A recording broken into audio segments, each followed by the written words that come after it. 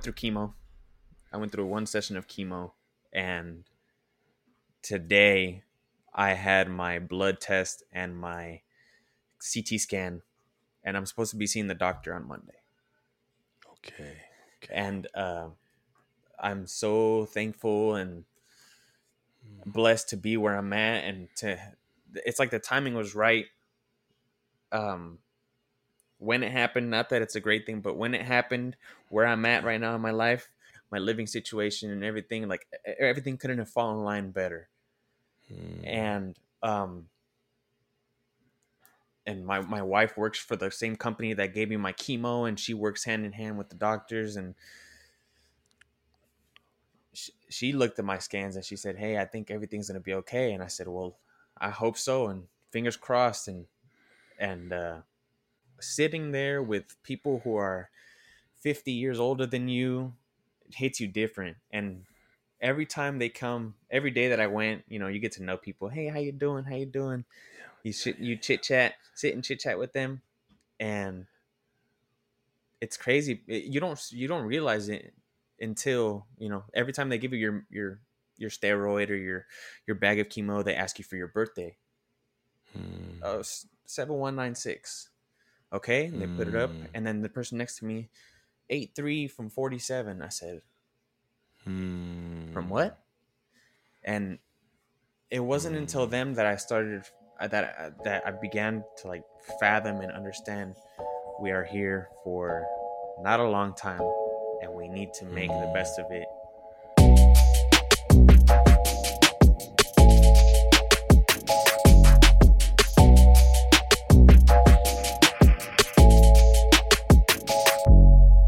Welcome to the Taking Off the Mask podcast. My name is Ashanti Branch, and I'm really glad you've joined us. Today's guest is David Silva. David and I have a really powerful conversation about coming together. It's about masks, about emotions, about not feeling good enough, about so many topics that many men we meet talk about, they also experience. He's a young man, and he is navigating life and experiencing things that sometimes men never experience. And I'm excited for you to hear his conversation today. He and I talk about a topic pretty deep for him, and I reminded him that I am honored to not only know him, but I believe that him sharing his story is going to liberate many young men and men around the world to also find themselves liberated. I think there's a quote about fear by Marianne Williamson, and I think it talks about our deepest fear is not that we are inadequate. Our deepest fear is that we are powerful beyond measure. It is our light, not our darkness, that scares us, and we sometimes we let sometimes our fear, like, I'm going to say it wrong, but sometimes our fear gets in the way, and what we know is that we get liberated by the opportunity to help others pass through their fear. Like when we are liberated by our own fear, we liberate others. I'm just so excited that hopefully you caught on to what I was trying to say. As we are liberated from our own fear, our presence liberates others. Man. And I'm hoping that his story will liberate others. Other men out there who may be dealing with health issues or challenges, and they don't talk about it and they bottle it up. I know, like, after my camel ride, that camel shook me up. Like I felt shook up after I got off that camel, and I was thinking the pain is still trying to find its way out of my body. But it was fear in the way of me making that move. But it was also the goal of my life to not only go to the pyramids, but to ride a camel and to experience that. And I can easily look back and be like, I shouldn't have done it. I shouldn't have done it. No, I'm glad. Absolutely, I did it. And now it's like, okay, this is the learning lessons from it. Everything we do, we have an opportunity to recognize that this too shall pass. Every moment is not going to be the highlight of the life, and every moment is not going to be in the pits. But we get the opportunity to just, how do we stay equanimous, as they say in Vipassana meditation? How do we not get sucked into aversions? How do we not get sucked into cravings? But how do we just stay equanimous? And I'm not saying equanimity is easy. It may be easy to do when you're at the ashram or you're at a meditation retreat center with 2 meals a day and your last meal is at 5 p.m. and you're in a very silent place. No one's talking to you. No one's feeding you some of their stuff. I think it's easier. But when you come back to the flatland and the heartland of the world and you're like, people keep running their mouth and people keep saying stuff I don't want to hear. How do we stay equanimous in those moments? And I'm really beautiful to see how David has navigated his situation in a way of creating a morning practice for himself, having daily affirmations. And one of the things I learned in my journey, not only living in India, but then coming back and testing and finding my own practice, is I don't currently have a daily morning practice that I have consistent with, but I think it's coming. I feel that in this conversation and a couple of other conversations I've had recently, that's what I need in the beginning to create my mornings. Not picking up my phone and letting the work and the life drama in the world get me sucked in, but I need to kind of come and say, here's what I need my day to be like. If I'm going to write a book, I need to be writing a book. I need to have time on the calendar that's dedicated to me. I need to treat myself as if somebody who is important. Man, I think these are all things that are intellectually really easy to understand. And now it's the hard work. Now it's the heart work of putting them into action. Thank you for being a part of this podcast. We ask you to go and rate our podcast, rate, whatever you do. Like, it takes about 3 minutes, 2 minutes. I think people say it can take less. Give us a review. Let us know how we're doing and let us know how we can make it even better for you. And if you know anybody that we should be talking to, please let them know. Let us know. We would love to meet them somewhere and find a way to have these conversations with them as well. We really appreciate you for all you've done. And as we get close to episode 100, we are right next to 100. Like, we are 97, 98, 99. 3 more episodes and we're at episode 100. What a milestone for us as a small team. But we hope that with the 100 people we've talked to, with the more people that we've connected with, that the people who are listening to the episode, that they're learning that there are men out there who feel, men who speak, men who speak about what they feel.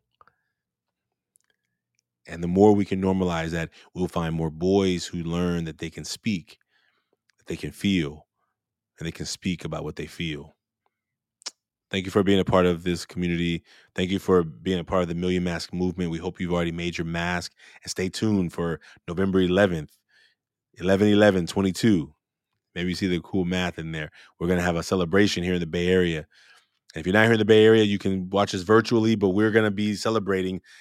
And between now and then, we're going to celebrate 100 new schools participating in the Million Mask movement. Trainings and teachers being trained to facilitate workshops around the country. And we are looking for you. So if you know any teachers in your community who you feel could benefit by becoming a certified facilitator in the Taking Off the Mask methodology, please have them reach out to us. Please connect them to us. Show them our website. Show them a podcast. Whatever way that you can get our information in front of them so that we can help them. And there'll be a little video ready coming up pretty soon that we're working on right now. But we thank you. And so thank you for being a part of this long intro today. We look forward to you hearing this episode with David Silva. Enjoy today's episode, folks. Take care.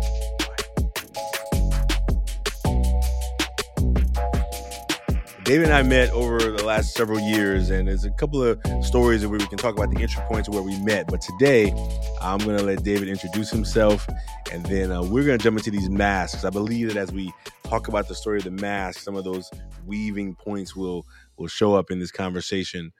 David, thank you for being here. Welcome to the show. Thank you for having me. I appreciate it. It's nice to be here. Thank you.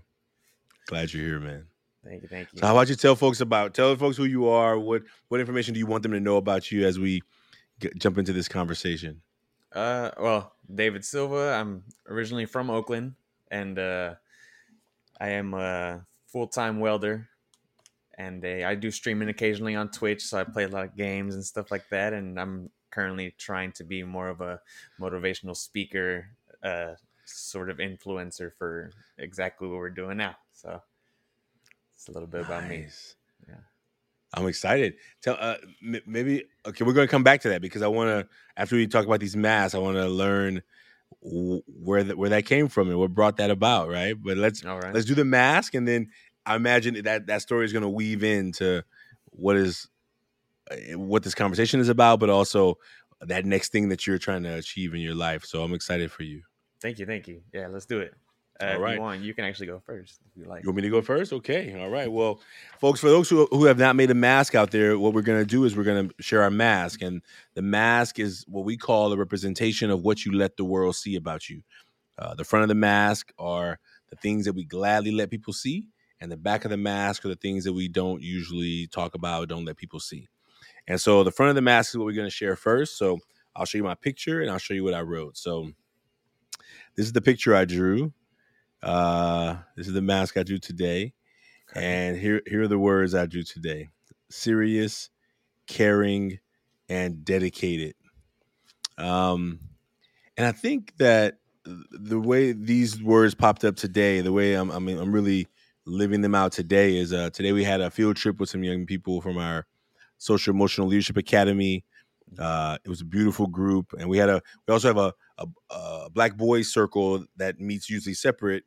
And today we just all came together. So there was 16, 17 of us at the Oakland Museum. And it was a beautiful exhibit. Um, and I think that as I was like getting there and kind of getting them kind of meeting each other, I know the young men have a hard time really meeting each other. So, I give them the assignment, make sure you say hello to everyone. And I have to say it again, I have to say it again. And they still don't always do it. They kind of half do it. And I Yeah. just, there's no frustration, but it's also like I'm trying to help them break past those cycles of like why am I not willing to go up to a young man and say hello and introduce myself and like what are those things? So today I started off our conversation really serious today with them. I'm like, some of you didn't do the task. It was a simple task, but guess what? I know that everything that's simple is not easy, right? And so it's simple to go up to somebody and say hello and introduce yourself, but it's also very revealing and very exposing and it could be extremely uh, anxiety provoking if you are not a Mm-hmm. person who talks to people a lot, right? Mm-hmm.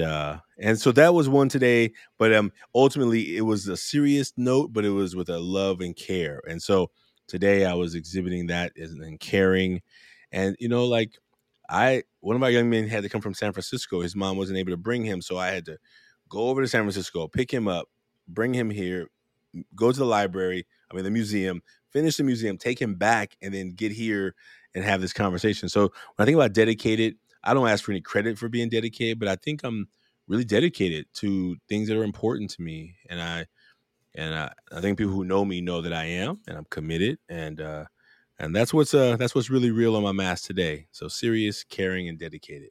Okay. I like that. And I actually share one with you. And I'll show my mask here. And Okay. this is mine right here. All Had right. All right. had to put the glasses on there. And here I have happy, caring, and empowered. I I'm very I show the world happy specifically because if I have a day where I'm just like quiet, I have my days where I'm the complete opposite of I'm very loud and I'm just like that energy in that room. And if I'm not that, they're like, "Hey, what's wrong?" I'm just like, "Nothing. It's just one of those." You know what I'm saying? Yeah. And so that's that's typically what word is immediately associated with me. And then empowered, I like to take it upon myself to like feel like that I know what I'm doing. Mm. If that kind of associates with empowered, like I want to, it kind of makes me think about. Well, let's go with the last one, and then I'll kind of touch back to empowered and caring because I always, I always like, hey, are you okay? I'm always that person to like ask and associate myself with others and stuff, and just try to see if everybody's okay. Um, so going back to empowered real quick, I learned that from when I was working at Chipotle. Like, and what they associated with empowerment was, do I make you confident in your ability? And I said, well, what do you mean? Well, do I make you want to do these things and reach like kind of like these high standards and this quality of work? And I said, well, yeah. And ever since then, I took it upon myself to feel empowered with everything that I do and do it to the best of my potential. So that's what I like to show the world. That's beautiful. Thank you. Thank you for sharing that.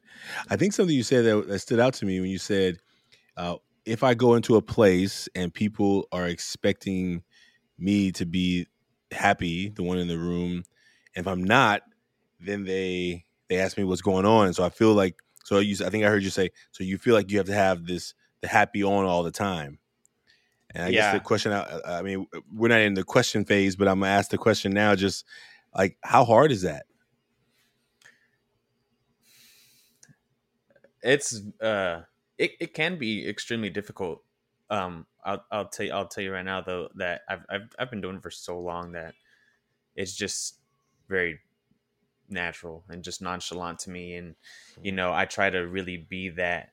uh and I thought it was for everybody else, but it really is for myself as well, because I don't like to be that that that uh that absence of energy, you know.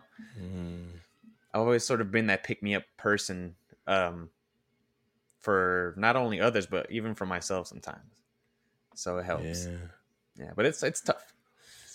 yeah.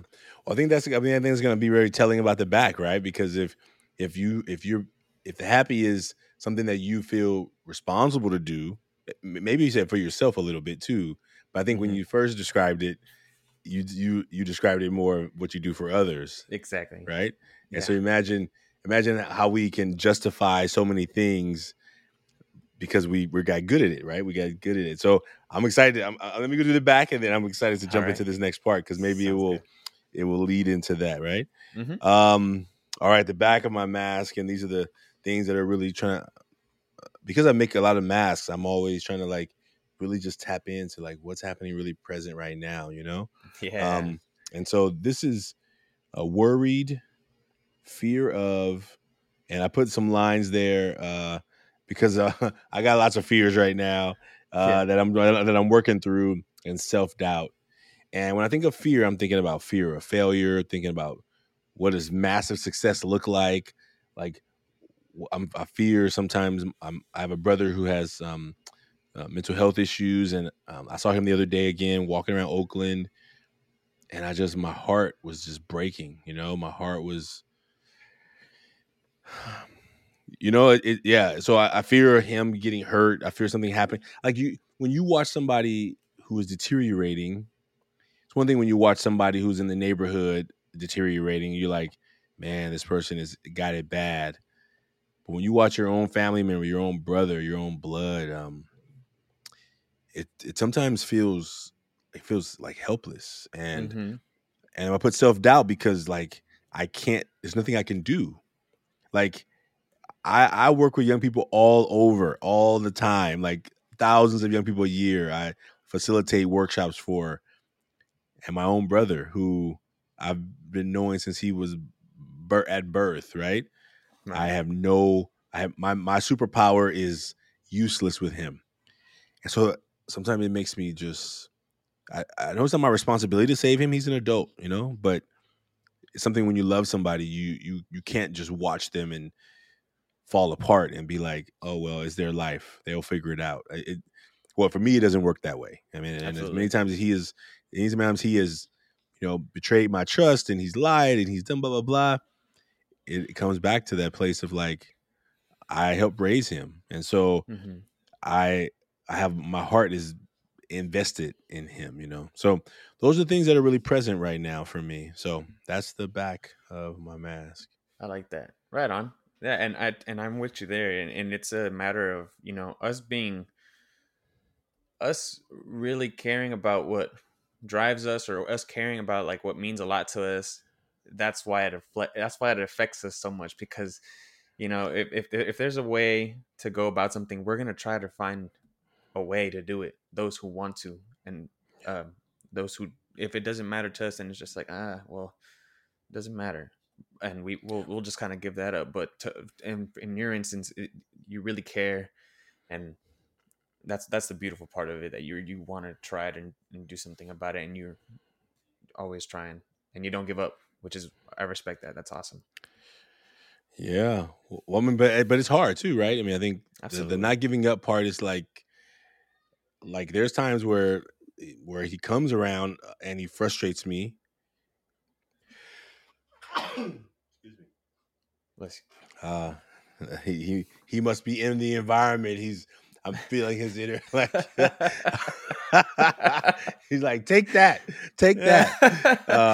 But I think that I when you're at that place where it's like I'm at the end of what I can do, I can just still continue to care. I can continue to care. I continue to show love and continue to be as much Hmm.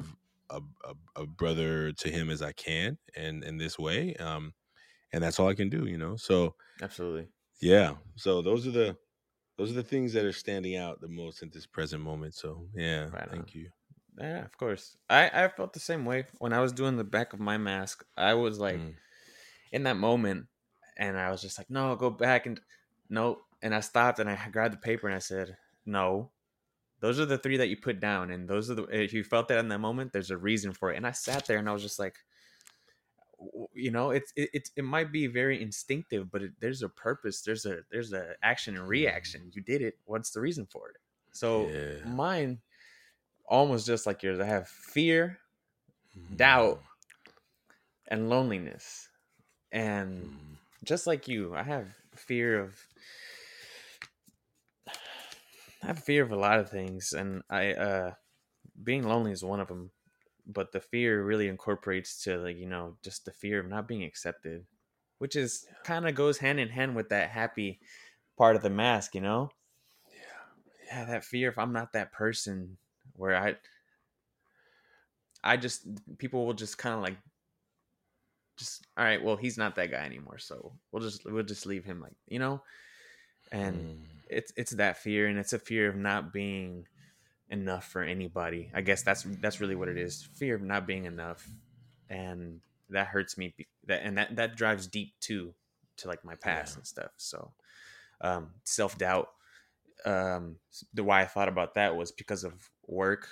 I'm currently in a position to like be a leader and like be like a Mm. foreman and stuff like that, and they kind of like challenged me recently. Like they put me a week with my own people, and it wasn't like on purpose. It was just kind of like a, hey, we need the people, so we're gonna send you out there with some people. And I was just like, man, that was where the lack of empowerment came. And I was like, am I doing this right? Am I enough? Like, am I, so Mm. that's where the self-doubt came from. And then the loneliness as well, the fear of, you know of everything that I mentioned, and all that self-doubt causing me to, criticize myself so much, where I won't have anyone. Yeah. So, Yeah. and nobody wants that. That's not a life that anybody wants to have, you know. So Yeah. that's my back of my mask. And again, it was very Yeah. instinctive and in that moment. Yeah. Thank you for that. I think I resonate with the fear and the feeling of not being enough. I resonate a lot, and I think. Do you know where that came from? Have you had a chance to look back and see where that maybe where that first showed up in your life? Yeah, absolutely. I wasn't it started kind of like back in like middle school, high school. I was uh I was a very big outcast, and Mm. um and my wife, I actually got married since I last saw you. Uh What? yeah. Congratulations. Thank you. I actually got married, and my wife, I've met her. I've known her since sixth grade, and yeah, since sixth grade, and it's a crazy story. But even when I said that to her, she said, "What do you mean? Like, everybody knew you. Like, you were a cool kid." And I was like, "It didn't feel that way." And then when I got into high school, Mm. I was very like, I had a bunch of different crowds. I had like my ROTC crowd, my marching band crowd. I had all my other friends and Mm. stuff, and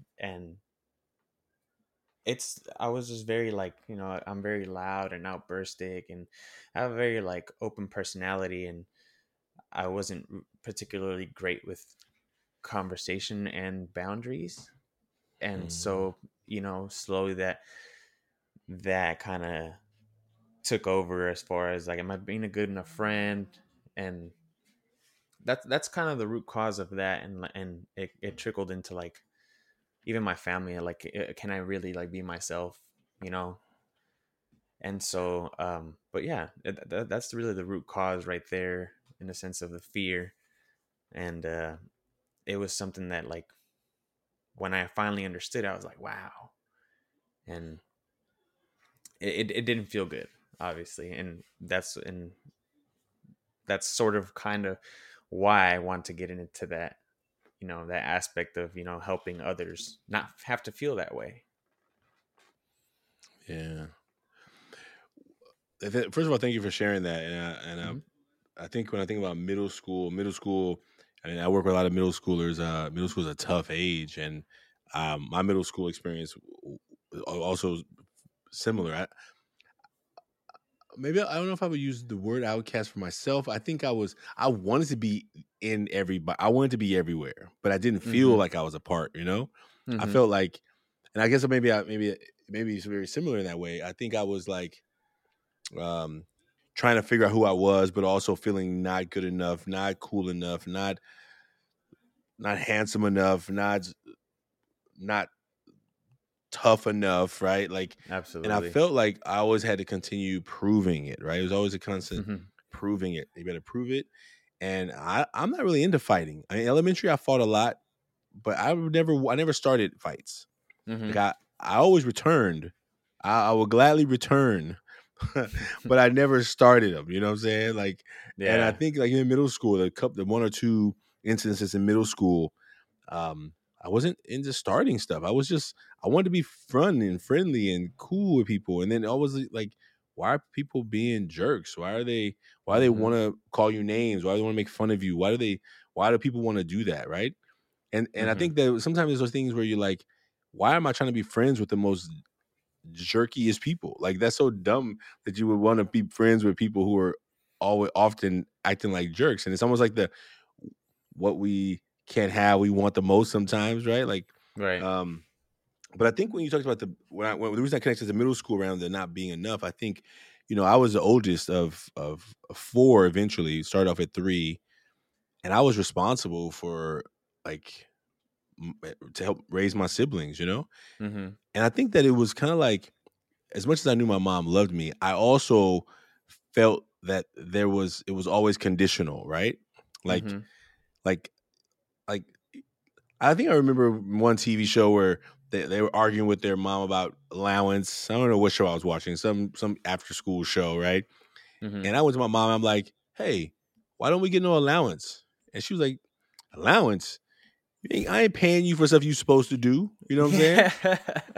And I was like, I got that I too. mean, in the show, it made so much sense. And then when I went to her, she flipped me around like a Yeah. freaking jujitsu magic, and I'm like feeling guilty that I asked for some allowance, Yeah. like like I'm supposed to be wanting to clean this house all the time. Like Right. those are things like I should want to do. I don't want to, but then she guilted me into like. So I was always feeling like, oh well, I guess I gotta go watch that show again. There was no on demand back then, so you can't go Yeah. watch the show again and figure out the highlights. You gotta like wait 2 years for the show to go Wait for again the before you can rerun. Yep. wait for the syndication 3 years later, and by that Yep. time that argument is lost, right?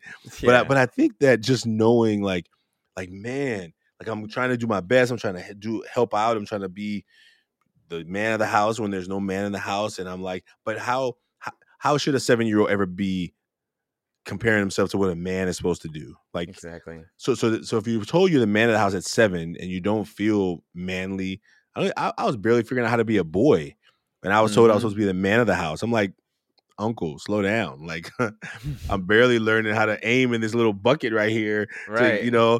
My mom's yelling at me all the time because I leave the seat up. I don't feel like a man. Nobody yells at a man, like, what I'm saying? And I Yeah. think it was constantly always like, man, How am I Yeah. the how am I being given this title of man of the house, yet like somebody's still always in charge of me. Somebody always gets to tell me what to do. I don't get to make my own rules. So I'm holding a title that is actually is like almost empty, you know? Yeah. Wow. And I think that started really young. And so then it's always been a question. Well, I'm an adult now. I'm a man, so I got a job. I got to pay my bills. Nobody takes care of me. I take care of myself, right? And then sometimes you still just like, why isn't that enough? Well, because it Mm-hmm. started off so young, not feeling enough. You got to like erase some of those old programmings, right? Because they're only Absolutely. programmings, and they replay, and they replay, and they replay. So I thank you for sharing that because it definitely resonated Yeah. with me, man. Of Yeah, course. No, yeah. Yeah, it's tough when it comes to those things, like especially how you said, like, the allowance thing, and wanting to fit in. And I was really that kid that was just like, oh mom, like the kids when Vans and like skinny jeans were like the new fad and stuff like that. Like when I was in middle school, high school, that came out. I'm like, mom, I want some Vans and some pants like that. And they're like, why? So you can be just like everybody else. And I was just like, but I want them. And so I really tried as much as I could to like go get some knockoff Vans, like some Airwalks or something like that, just to like even fit into like, oh yep, he got the new shoes too. So it was the absence of not of being recognized that made me want that. How you said, like, we want we don't have, and those kind of things. And I guess looking at that too, even like with today, like, yeah, up to today, like, we've created like this stigma of not what just a boy should be, but also what a girl should be. Just young adolescent teenagers. And like, it's a societal thing, and it could be even influenced like culturally. And what I mean by that is, like, even if, like, how certain ethnicities view, uh she, she needs to be a housewife. You're supposed to work hard enough for her to be at home, and this and that is, and that is instilled in the child, and they have this sort of entitlement to fulfill because of what their parents put in them. Whether it's, the boy, he has to be strong, he has to be the breadwinner of the family, he has to hide his emotions and things like that, and he has to be that tough barrier.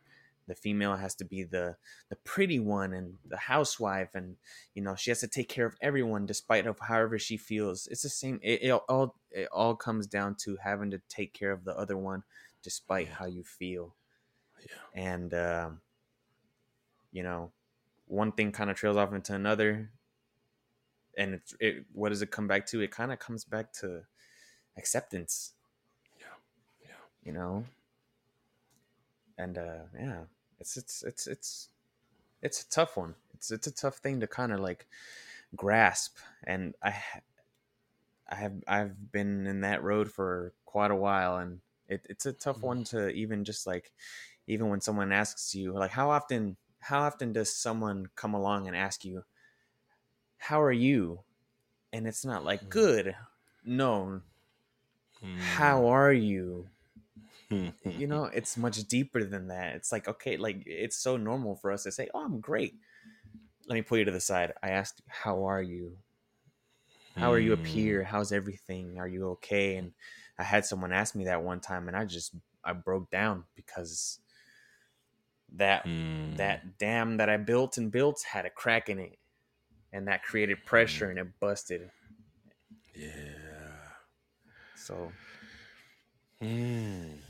Can you tell me about more about that part when that person came to you? Was that a person you trusted? So imagine if you let the dam bust open, it may have been a person that you trusted, or was the question just out of left field that it just caught you off guard and you you you didn't see it coming? it was both. It just so happened to be a person I trusted, and it caught me off guard. Hmm. And I guess that's why I let it out, because that was the last thing I expected coming. That wasn't a question that I had, that I was ready to answer. Luckily, it was Hmm. just me and him. Yeah. And even if there was anybody else around, I would have been okay with that. But just to me having let that out, and being okay with letting it out was what I loved more about it, because I was able to, I was comfortable with that feeling of, just kind of letting go a little bit. And Yeah. I think that should be okay for anybody. How long ago was that? How long ago was that experience, that this moment you're talking about? That was a that one was a couple years ago, Okay. when prior to the recent move. Okay. And it was just, yeah. And has this person come back and ask you again? Have you ever had somebody else come and go deep with you so you could go deep recently? Yeah, I had a follow-up. It's my uncle, and he said, how are you doing? I said, I'm doing great. And he Mm. said, why, what's different? I said, because I'm trying to I'm really practicing the moment of being present. I'm trying to understand the way that I feel, and more in depth, from like a sort of like psychological, well, excuse me, like from like a psychologist viewpoint, so to speak. Mm. I have this I don't know if you've ever heard of Jordan Peterson. Mm-hmm. Yeah. I'm a very big fan of like his work and stuff, and some of the things that he says, and I watch a lot of his what's the word, his like classes that he does. Like they're Okay. just like his YouTube videos where he's doing seminars and stuff like that. Okay. Okay. And there's some things that like he says that like just speaks out to me. And I picked up his book, 12 Reasons for Life. 12, Mm. yeah, I believe that's what it's called. Um, and he said that you make the world a much worse place if you don't take care of yourself. And the rule that's Mm. based on, 12 rules for life, that's what it's called. Okay. Um, Okay. Okay. 12 rules for life. And he said, take care of yourself as if someone you're responsible for. So Mm. why is it so easy for us to take care of somebody else's needs and not our own? And Mm. when I heard that, I said, wow. Well, when I heard and read it, it hit me hard, because I sat and I stopped reading and I said, why is it hard? It's because we want to be able to help that person in the moment, because we feel we can just come back at any other time and take care of it later. And little do we Mm. know, the longer we wait, the harder it's going to be. Yeah. Yeah. The take care of yourself as if it was somebody you were responsible for. I love that. I love that, and I think it maybe connects to a saying that talks about like treat yourself like somebody you love, right? Exactly. How often do I? I'm saying how often do I like talk to myself when I hear those voices in my head? They are not loving words that I say to myself, to my young people in my work, to my mentees, to my friends. I am I love giving out positive, loving messages, and I am when I look at myself and when Ashanti is talking about Ashanti, Mm-hmm. it's not often the same. I'm getting better. I'm getting better. Today I Good. was talking to the young men about that context. Like, what is the voice you hear, even when you're not saying the words out loud, but you're saying it. You're saying it. You're feeling it. You're hearing it, and it's what you're saying about yourself to yourself. That sometimes is more powerful than anything anybody else could ever say to you. Yeah, absolutely. You know, and it probably wouldn't be how you would let yourself with the vocal cords and the vibrations of your voice say it to someone. You would probably never talk to someone like that.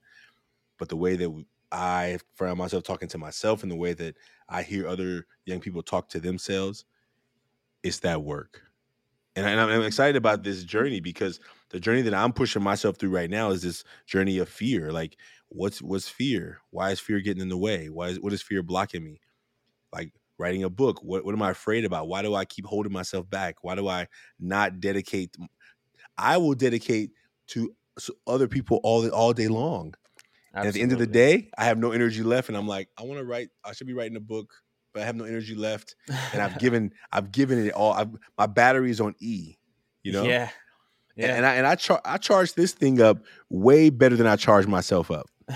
Wow. This thing does That's this thing when if I get to 20%, I'm like, I I better gotta find some plug it charging. in. Man, I will be on E and I'll be keep trying to go. I'll keep trying to go with no Mm-hmm. energy. No. And I'm like, what is that? Mm-hmm. It's interesting, right? It's interesting Absolutely. how real that is for me. So yeah, yeah. I'm gonna pick up that book. I heard him talk. I heard a lecture that he was talking about that book, and I have not picked it up. So maybe that's gonna be one of my summer reads. That I feel that's a good one. And lecture was the word I was looking for. Lecture Oh, was the okay. word. So that book, I haven't finished it. It's a long book, and I have to sometimes look at the words, and I'm just like, I try to really, really put, like use context clues to what some of the big words mean, but then I use dictionary.com. I'm like, oh, okay, that makes sense now. So I saw a little slow with the book. Another one that I Nice. would highly, highly recommend to you is called Permission to Feel by Mark Brackett. Oh, come on now. Come on. Where is it at? I got that one. You got that one? Oh I got that one. man, Oh, that's a beautiful book. I all right. I'm gonna get deep. I'm gonna start going Okay. deep now, Shanti. All right. About a year ago to the day, I was diagnosed with stage 1 cancer, testicular cancer. Okay. Okay. Thank you, brother. Yeah, and I went through chemo. I went through one session of chemo, and today I had my blood test and my CT scan, and I'm supposed to be seeing the doctor on Monday. Okay.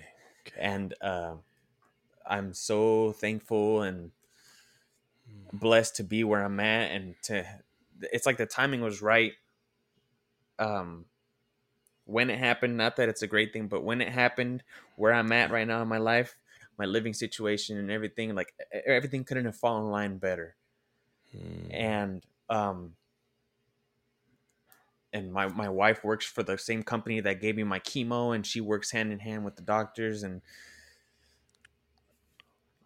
she looked at my scans and she said, hey, I think everything's going to be okay. And I said, well, I hope so, and fingers crossed. And that, so that's really what got me into wanting to do this, because sitting there with people who are 50 years older than you, it hits you different. And every time they come, every day that I went, you get to know people. Hey, how you doing? How you doing? You chit chat, sit and chit chat with them, and it's crazy. You don't realize it until every time they give you your steroid or your bag of chemo, they ask you for your birthday. Hmm. 7196. Okay, and they put it up, Hmm. and then the person next to me, 83 from 47. I said, from Hmm. what? And it wasn't until Hmm. them that I started that I began to like fathom and understand we are here for not a long time, and we need to make the Hmm. best of it. And my mom came, and the whole week that I was she left Vegas, and she came over here for the whole week, and she took me from my appointments and took help take care of me and everything. And she brought me this book, and she brought Hmm. me it's called Think Like a Monk by Jay Shetty. I haven't got to it yet, Hmm. but Okay. I started this one, and I'm like 3 chapters in, and even just like the first 2 pages, the prologue of what he says, I started bawling. I started crying, because I just these were words that I needed to hear a long time ago. It's okay to let yourself feel. It's okay to let yourself be submissive to these things. You don't have to fall into that stigma. And um, it was a it's a beautiful book so far, and life is just something that we all need to be really grateful for. And what I mean by that is, I started um, doing little things religiously throughout my day, not religion, but like to the book. And I would wake up and give myself, like, a daily affirmation. I'm here. I woke up today. What's the best? And that's what I say to people. How you doing today? I woke up today. It's a great day. That's the first thing I tell people, some people look at it like, oh, well, that's a very pessimistic viewpoint, or like, so well, no, it's not supposed to be. It's not, and it is what it is. Thing. I'm very fortunate. Wake up Yeah. early, 4 o'clock every day, whatever it is, have my cup of coffee if need be, sit there and feel myself like, okay, no rush. Let's get up early. Let's get ready for work. I try not to rush myself. Turtles live longer than rabbits. I forgot where I heard that, but I heard when I heard that I was like, wow, that's because they in Spanish there is a saying too, el que vive rápido se va rápido. If you live fast, if you're moving fast, you're gonna go fast, and so that helped me begin to. I'm not an expert at it yet, but begin to feel and do those things for myself. And actually, I even a part of that morning ritual is I began journaling. I have a journal like with like 3 weeks of entries, and it's not particularly like it varies from how do you feel right now to my day was this, or I feel like this, I have hope, or whatever. It's the little things that you have to do to take care of yourself, and even if you don't know what to do, a beautiful thing is that we all have something to contribute, no matter who you are. Yeah, we all have something to contribute. Like, hey, this works for me. You try it, it doesn't work. I'll try the next thing, and so on and so forth, man. So, but going back to that, I was when I got diagnosed, I was at work when they called me. They said, "Hey, we this is what's going on, and you're going to need chemotherapy." I remember, like, I hung up the phone, and I started crying. My foreman was like, "What's going on?" And they were my team was aware of it, and we're all really close. And when they heard about it, they stopped what they were doing. We like got a group hug, and like everything's okay. They're like, "Do you need anything?" And prior to my chemo, I was going to get surgery to get it removed. It was a tumor, so I got it removed. And after that phone call, I went home, but I went to the parking lot to my truck. I called my aunt, Vanessa, and I was just it was aside from the conversation that I had with my uncle of am I okay, that was probably the hardest I ever cried. And I lost myself for like those 5 minutes that I had a conversation with her. She said, "What's going on?" And I explained to her, and she was very worried, and she said, "I don't want you to be alone. Where can you go?" I said, "I can go with my in-laws." And she said, "Okay, call me when you get there." So she was there every step of the way, and she's definitely someone that I'm very thankful for on this journey of my recovery, because she's there from day one. She calls me, "Hey, you need anything? And it's the hospitality of a person that that really like makes me happy. Like there's really good people out there in the world. But yeah, there's a lot to be grateful for, and you know, creating that discipline for yourself, whatever it may be, to help yourself recover is what you can do to treat yourself like someone you're responsible for. Oh man. Well, first of all, I want to say thank you for sharing that, and I appreciate you, and I think you're gonna.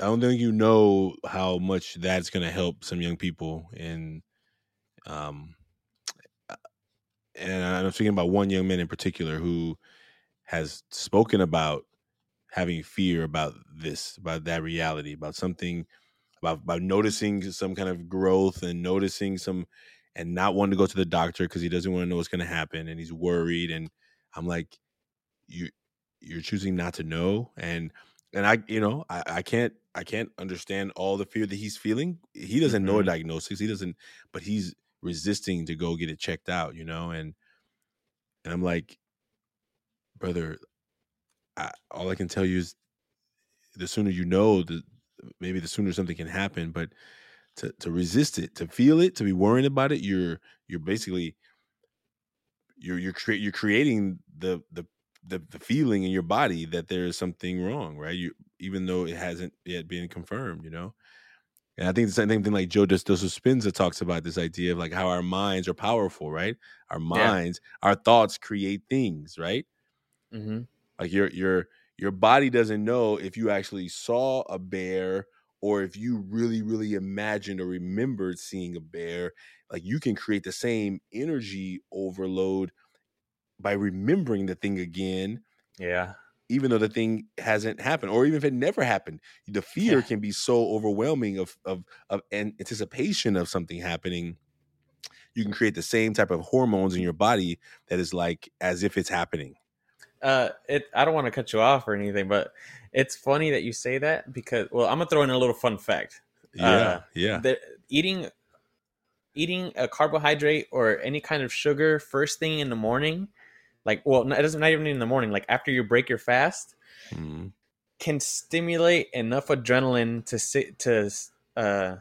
stimulate you as if you were to feel as if you were running for away from like a cheetah or a lion. That's what they said. Like because your insulin levels like spike so high, like all that like sugar rush that you're having after your stomach's been empty and processed everything you already had, it just spikes it up. I just thought that was interesting. Just figured I'd throw that in there. No, I'm glad you did. And then same thing you just said. Like, and then what happens after? Then the crash, right? We crash Then the exactly. crash, right? And so, like, you know, for kids, I grew up on cereal. I grew up on sweet, Yeah. sugary cereal. So at home, you got a lot of energy, and you get the first period. And you're just like, you're like, and your parents are like, my kid has plenty of energy. What do you mean my kid is sleeping in class? What do you mean my kid? Well, some parents didn't even know that the sugar Yeah. could do that to you, right? They just think he Yeah. had breakfast. He ate breakfast. Well, yeah, Mm-hmm. he ate 25 grams of sugar in 35 seconds. That's it. Drank the other 35 ounces of In sugar the in the milk. milk. Yep. And then he went to school, like, and he crashed, right? Yeah. And you don't even know that that's happening. And how often are we doing things that we don't even know could be hurting Absolutely. us? Yeah, absolutely. And it's those little things, like it's goes hand in hand with our mental health, like what we consume. And they say you are what you eat. If you eat like poop, you're gonna feel like poop. And Yeah. and don't eat sugar first thing in the morning, kids. Eat your Mm. protein and eat your fats first thing in the morning. Mm. That'll help it prolong it, and you'll have a lot of energy for a longer span of time. And I that's kind of one thing I slowly did too. Like, don't have, if you want to have a cup of coffee, have it black. It has 5 calories. It won't do if you don't add sugar. It's only 5 calories for an 8-ounce serving, I believe, something like that. And if you add like creamer and sugar, you're gonna add that up to like 300 calories, 400 calories. You go to Starbucks, you're gonna have a 700-calorie drink, and man, I can keep going on and on about that stuff. That stuff's kind of cool to me. But again, that goes with like the health stuff, and you got to take care of yourself in every way you can. But ain't nothing wrong with having a burger or something now and then, you know. Ain't nothing wrong with that.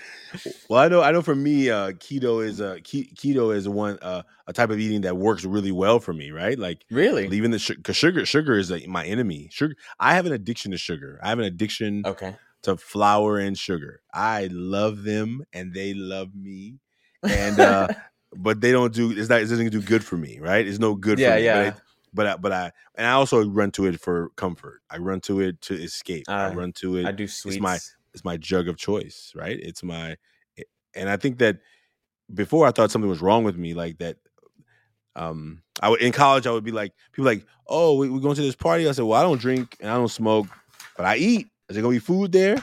You know? And they'd be like, I'm that what? guy. Yeah, and I remember like how food was my go-to, and it was, Mhm. and I could also be, righteous and think like because I don't drink or smoke that I'm better than somebody, but I just use food because I'm a big guy and food can you can like people's not gonna be like judging you because you eat a lot because you're a big guy because that's just normal. Mhm. But it's just a drug. It's just a different type of drug that I'm using to comfort things I don't want to deal with and Exactly. feelings I don't want to experience and emotions I don't want to face Yeah.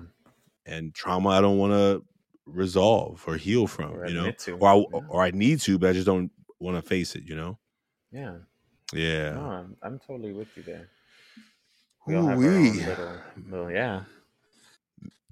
I want And first of all, so Monday, this Monday coming up is going to be you're going to get some new some news. Is that accurate?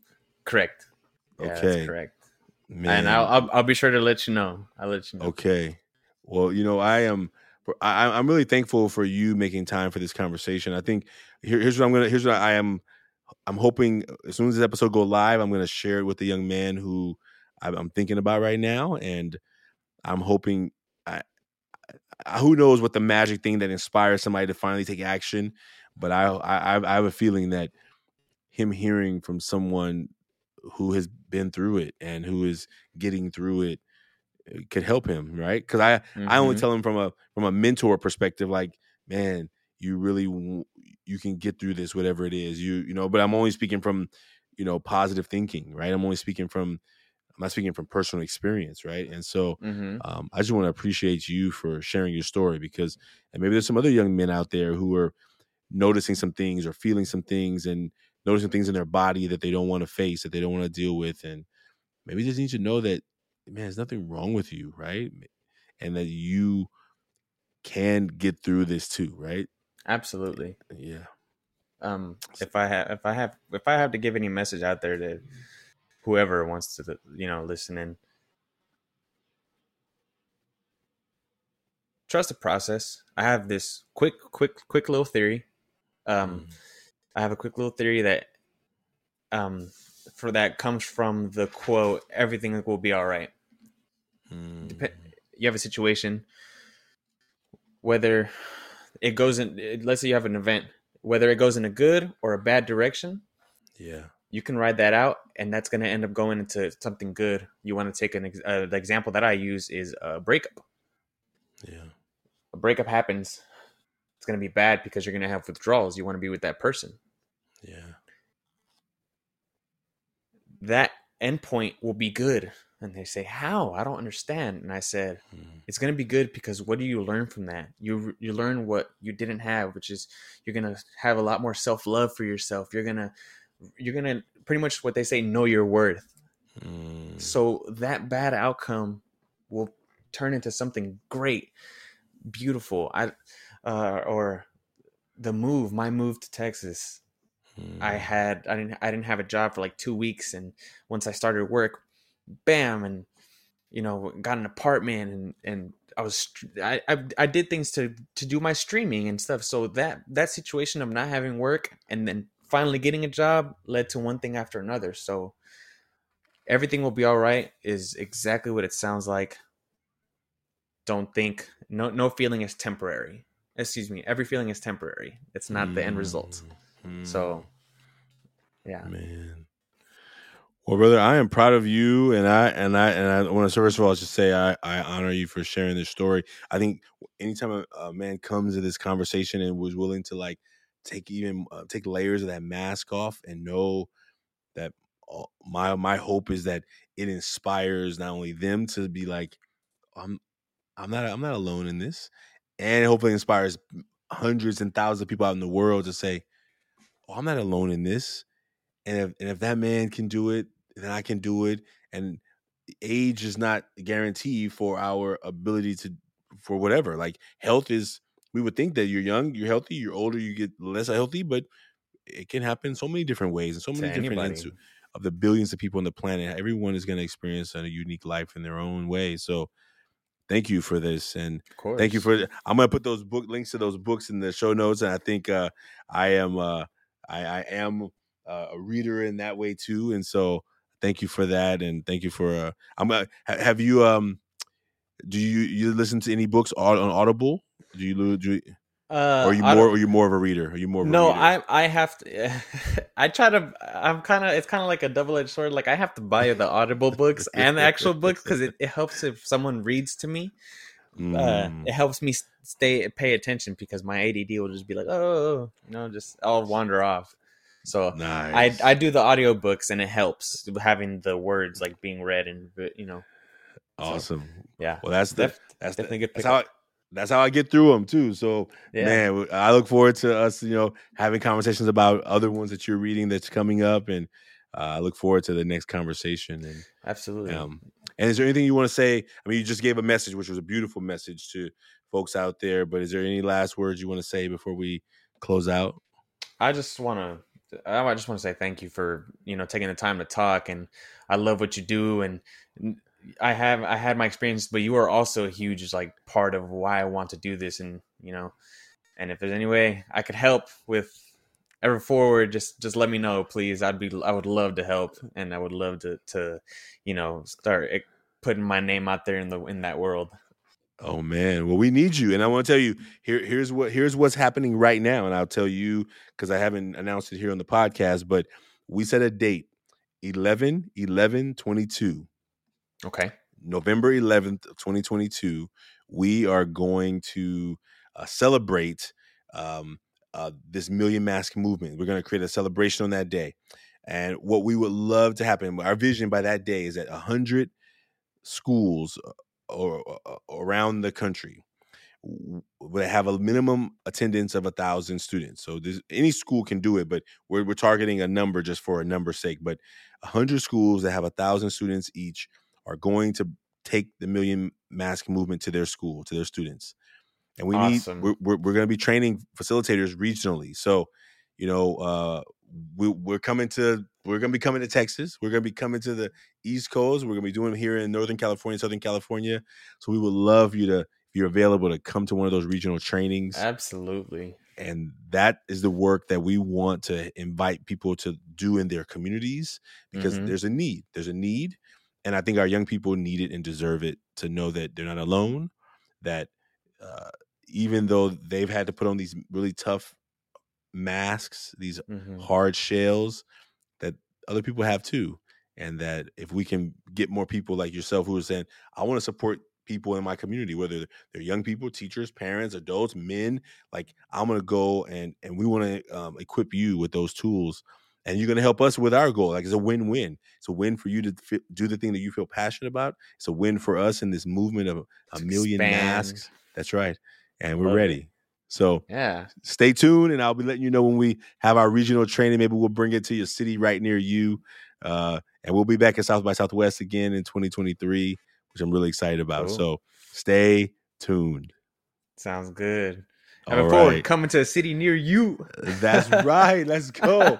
100 schools, 1,000 student population, Million Mask movement. We're starting in August of 2022. So in the next month, we'll be kicking off our first regional training to train facilitators to do this work. And so if you're interested, if you know a teacher who's interested, if you know a community who's interested, let them know that we're ready. And that will be kicking off very, very soon. So David, you're in the mix. All right. I love it. And now you've made a mask. You are a part of this movement. You're not just an observer of it. You are a part of it. And however you get inspired to help us amplify the mission of this work, please help us. You have ideas that we don't have yet, and that's how we're going to do it. So I'm ready. I'm excited to work with you more, and I look forward to the next season of this work, brother. Likewise, brother. I appreciate you very much, man. Thank you so much. Thank you, man. Right on. Well, folks, if you want to make a mask, you can do that at millionmask.org. You can do it digitally. David and I shared our mask here publicly, but you don't have to do that. You can share your mask anonymously at millionmask.org. The link will be in the show notes. You can follow us on social media, Ever Forward Club, at Ever Forward Club on all platforms. And we look forward to you being a part of not only the Million Mask movement itself, but transforming the communities around you for young men and boys who need to know that they are not alone. And this is not just a movement for young men and boys, but the work that we do in this podcast is giving men space to take off our emotional masks in a healthy way, in a safe way. And so thank you for the work you're doing out there in the world. We'll see you soon. Take care, everybody.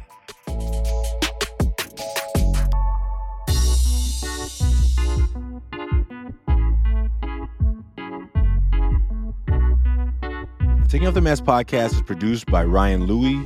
Editing, videography is also by Ryan Louie. Graphics by Kelly Wong. And a special thanks to the team at Ever Forward, Vanessa Cortez and Kevin Romero. I'd like to thank everyone who's been a part of the creation of this podcast. As we hit this 1-year anniversary, we hope that everyone who's been a part knows that they're a part of the Taking Off the Mask experience. And we look forward to you being a part of it as well. If you liked what you heard today, please like, subscribe, and share. And we look forward to us continuing to offer conversations that matter. Take care. See you soon.